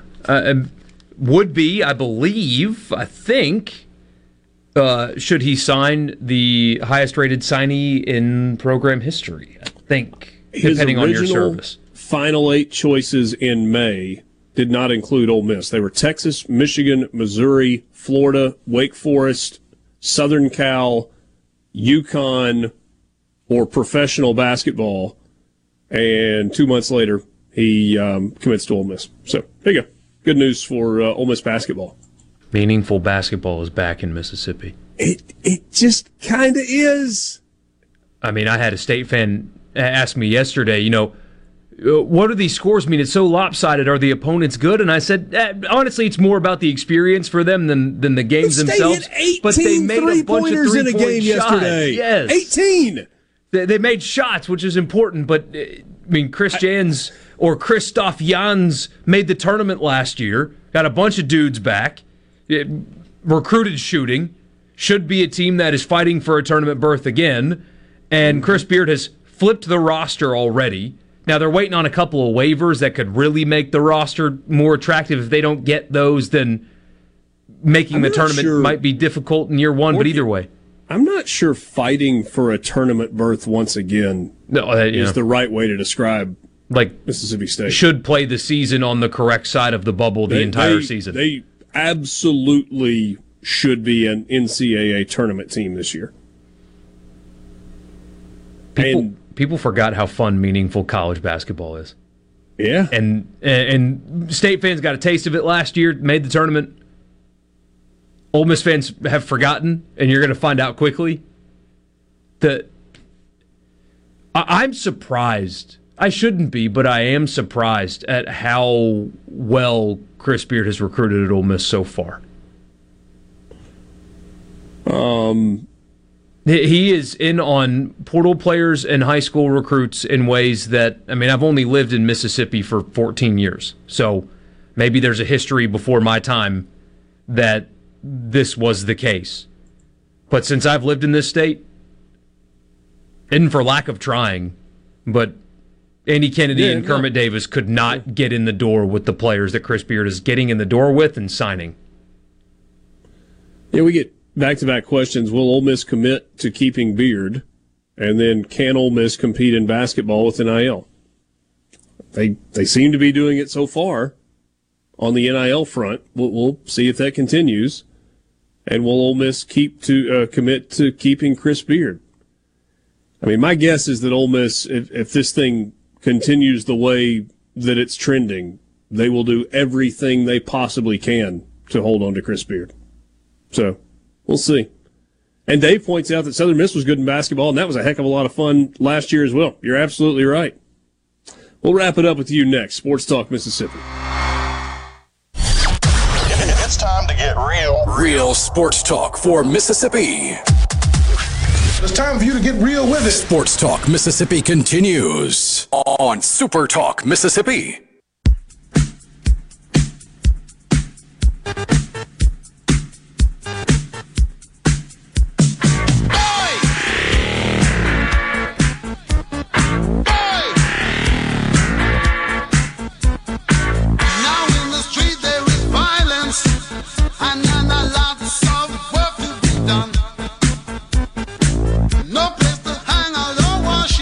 So, what are we thinking about the story that came out, I guess it was over the weekend, late last week over the weekend, that Talia Tagovailoa, the younger brother of Tua, during the offseason received $1.5 million offer to attend an SEC school and play quarterback there. There's three options, right? Auburn, Alabama, and Florida. Yeah. Is Auburn Auburn's the most likely, right? Feels like it, because they were desperate, and they were allegedly were tampering like crazy with other quarterbacks that were established starters at Power 5 institutions, including at least one in the SEC. I think that's more than allegedly. I think there's some pretty significant evidence that's out there that it was happening. There's one SEC head coach in particular that pointed. He took a big old neon sign and pointed it in Auburn's direction. But anyway, Auburn or Florida, if I had to eliminate one, I would eliminate Alabama and be down to either Auburn or Florida. Both were really desperate for a quarterback in this cycle, and they swung and missed a lot, both of them. Doesn't it seem like Auburn would have been more likely to make a big play for a quarterback through NIL means than Florida, given the kind of pie on the face that Florida had from the year before? Possibly. And the brazenness in which it was allegedly happening on the plains adds up for an offer that probably was higher than it would have actually been anyway. But for an offer like that, where it's so known with the people at Maryland, 1 + 1 = War Eagle. Is he worth it? Worth is in the eye of the beholder, isn't it? I mean, yeah, I guess so. But when you think about Talia Tagovailoa, is that a guy that you're like, yeah, he is, that's $1.5 million? No. The answer is no. He had a really good season last year at Maryland. Statistically, 3,000 yards, 18 touchdowns, 8 interceptions. He was good. I mean, he's a good quarterback. He's not his brother, but you don't have to be Tua to be a really good college quarterback either. Yeah, that's true. I think he would have been better than, if the assumption is correct, what Auburn ended up with. Think so? I think so. If you gave me the choice between Peyton Thorne and Little Tua, then I would take Little Tua. Yeah, I agree with that. I absolutely agree with that. No question. No question. And if we're wrong and it was Florida, then Florida absolutely would have taken him over. Yeah. What do you think Billy Napier would do to get Spencer Sanders right now?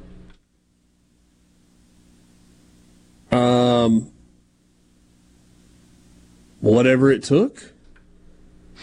You would talk about an overpay. Florida, maybe not. Maybe they just love Graham Mertz. But what Spencer Sanders, if he could, which he can't because of the SEC rule, if he could leave Ole Miss and go to Florida right now, what he would command on the market would crack me up.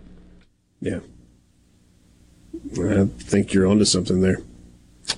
Sports Talk Mississippi in the Pearl River Resort Studios. It's been a fun Monday afternoon with you. Show's brought to you in part by Visit Oxford. You can find them online at visitoxfordms.com. And be sure to follow along on all their social media channels. That's Instagram, Facebook, TikTok, and Twitter. X. I still don't know what to do with that. X, it's going to take a while. All those places. You can keep up with the stuff that's on the horizon. Check out the events page, the calendar of events, so that you can stay up to date with everything that is happening in and around Oxford. That's visitoxfordms.com and visit Oxford MS on all of their social media channels. Let's take a look at some of the storylines involving NFL teams tomorrow afternoon. We'll get back to the countdown of 100 teams in 100 days. Hey Dad will return. We'll talk more college football, focus on Ole Miss, Mississippi State, and Southern Miss as they get closer to the start of camp. For Ole Miss and Southern Miss, it's just a day away. And hopefully we'll have a big interview for you. Still haven't heard back for sure on that. We will hopefully have that for you tomorrow as well. For Michael Borky, I'm Richard Cross in the Pearl River Resort Studio. Have a great Monday night.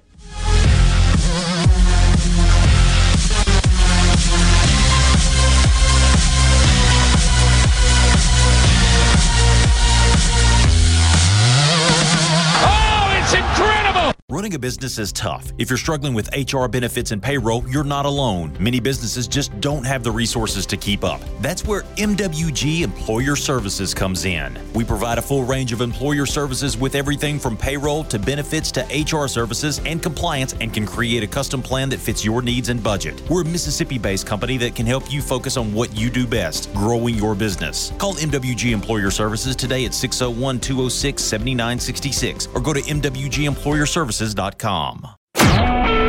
SuperTalk Mississippi media production.